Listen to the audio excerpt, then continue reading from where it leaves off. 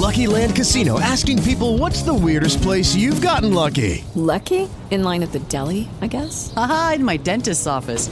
More than once, actually. Do I have to say? Yes, you do. In the car before my kids' PTA meeting. Really? Yes. Excuse me, what's the weirdest place you've gotten lucky? I never win and tell. Well, there you have it. You can get lucky anywhere, playing at LuckyLandSlots.com. Play for free right now. Are you feeling lucky? No purchase necessary. Void where prohibited by law. 18 plus. Terms and conditions apply. See website for details. Hello and welcome to the Dyslexia Mom Boss Podcast, the show that helps you not only feel empowered and knowledgeable, but confident and a boss mom in the dyslexia journey. I'm your host, Dr. Lauren.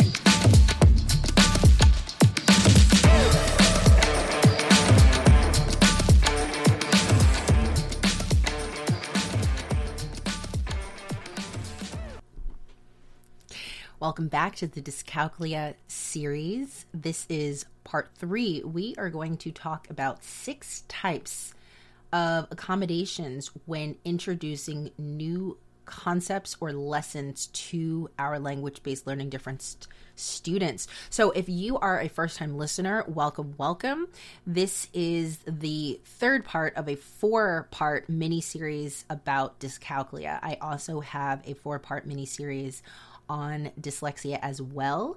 And within this season, I have woven in some mom interviews because this is the Dyslexia Mom Boss podcast. And while I am a mom and an edupreneur / former educator, I am not an adult with dyslexia, nor do my children have dyslexia, but I am very passionate about the DQs because that is my area of expertise. And I truly believe, especially as a Black educator, we need to talk about these issues in the brown and Black communities and really give the knowledge and resources for us to completely change the narrative, because I truly believe that together we can change the narrative. So thank you so much for tuning in, subscribing, letting me know that you appreciate this content. So let's delve right into today's content.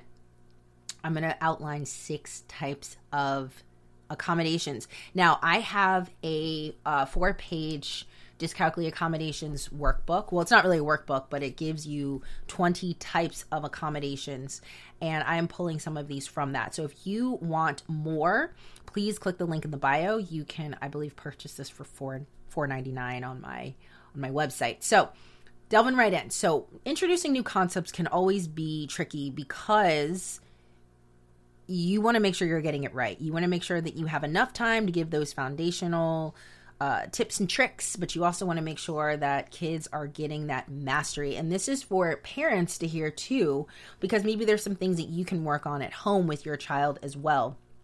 So the first things first, we got to start from the basics, right? We want to take inventory of what the student learned before the new skill. This, again, can be very, very tricky when in public school, because let's just say, and I always reference middle school because I did most of my math teaching in middle school, co-teaching. You have an 8th grader and you realize that you are doing system of equations that requires 5 to 7 steps per problem, and they are struggling with just basic arithmetic. Well, unfortunately, you don't have the time to go back to 1st and 2nd grade math, so you have to find ways to weave in how you would support that student. But I think the best line of action is to really just take inventory of where they are and then work backwards. Now, in my case, I was co-teaching because I was a special educator. So we would plan together. We would talk about assessments. We would talk about how I would accommodate or modify certain students' works based on where they were. And that's really where you should start. You can't start off with, well, it's day 26 of this unit and this is where we are. Everyone, runs at a different pace. Everyone processes information differently. So accommodation number 1, take inventory of where students are before teaching that new skill. Second accommodation, teach self-talk for problem solving. Now, this one I think is a really good one. As long as you have good classroom management skills and you really allow your students or your children to know, okay, this is a skill. We are not doing this to talk to other kids. We are not doing this to disrupt other kids. We are literally thinking through a problem. I know for me, I've learned in my life that in order for me to really understand something completely, I have to either repeat it back or talk it out loud.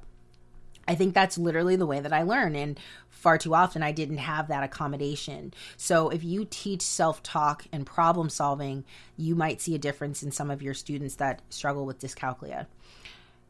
Accommodation number 3, encourage students to draw charts or sketch to solve problems. I think that we need to move away from the lecture model. I know sometimes teachers find it offensive or rude if kids are doodling. Sometimes kids need to doodle to focus. That doesn't mean that they're not paying attention. I would always tell my students whenever there were fidgets involved, is this are we using it as a tool or is this a toy? And it would really put the onus back on them and hold them accountable to be like, oh yeah, this is a toy because what you're saying doesn't make sense to me, so I'm tuning out. Or no, this is actually a tool because I'm trying to understand what you're saying. And so by me, fiddling with something or doodling or drawing allows me to really process. So if we have a safe space for kids to feel that they can draw at any point, as long as you are on the same page to know, no, this child is processing what I'm saying, that is a great accommodation that really could be used for the whole class. Accommodation number 4, provide graph paper to help with lining up numbers.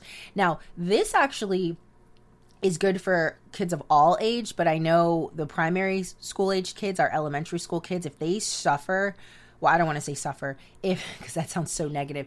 If they are struggling with dysgraphia, they might have some fine motor issues with how they hold the pencil, how, where they start on the paper.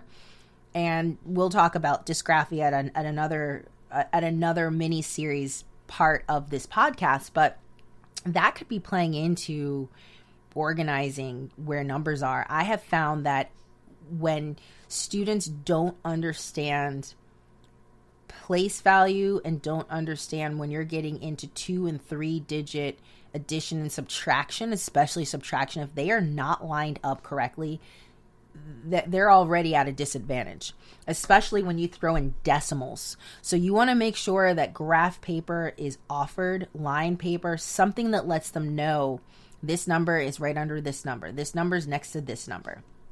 All right, accommodation number 5, provide math formulas already taught. I know this is going to be a hot button topic for some teachers that are like, well, they need to memorize this. Why? What's the point? I mean, is our objective... I think I did an episode on this, and if I didn't, then I will. What's the objective? Is the objective for them to use the formula and demonstrate mastery in applying it, or is it them memorizing it?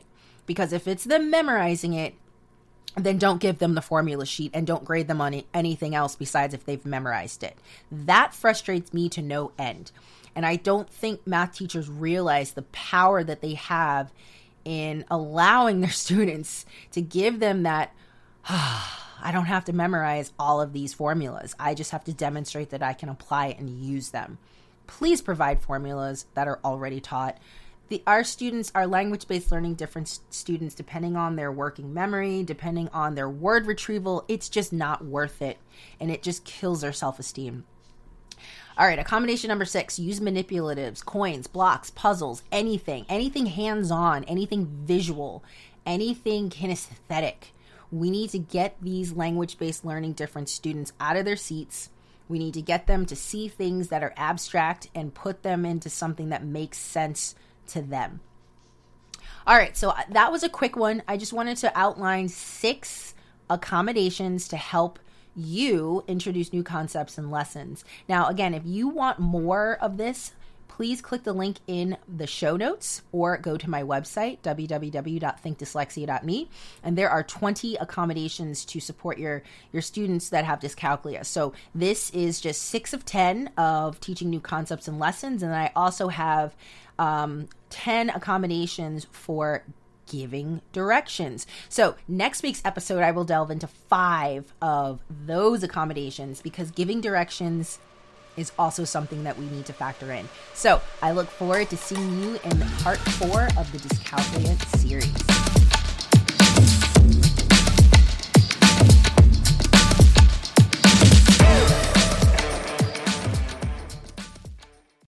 Lucky Land Casino, asking people, what's the weirdest place you've gotten lucky? Lucky? In line at the deli, I guess? Aha, in my dentist's office. More than once, actually. Do I have to say? Yes, you do. In the car before my kids' PTA meeting. Really? Yes. Excuse me, what's the weirdest place you've gotten lucky? I never win and tell. Well, there you have it. You can get lucky anywhere, playing at LuckyLandSlots.com. Play for free right now. Are you feeling lucky? No purchase necessary. Void where prohibited by law. 18 plus. Terms and conditions apply. See website for details.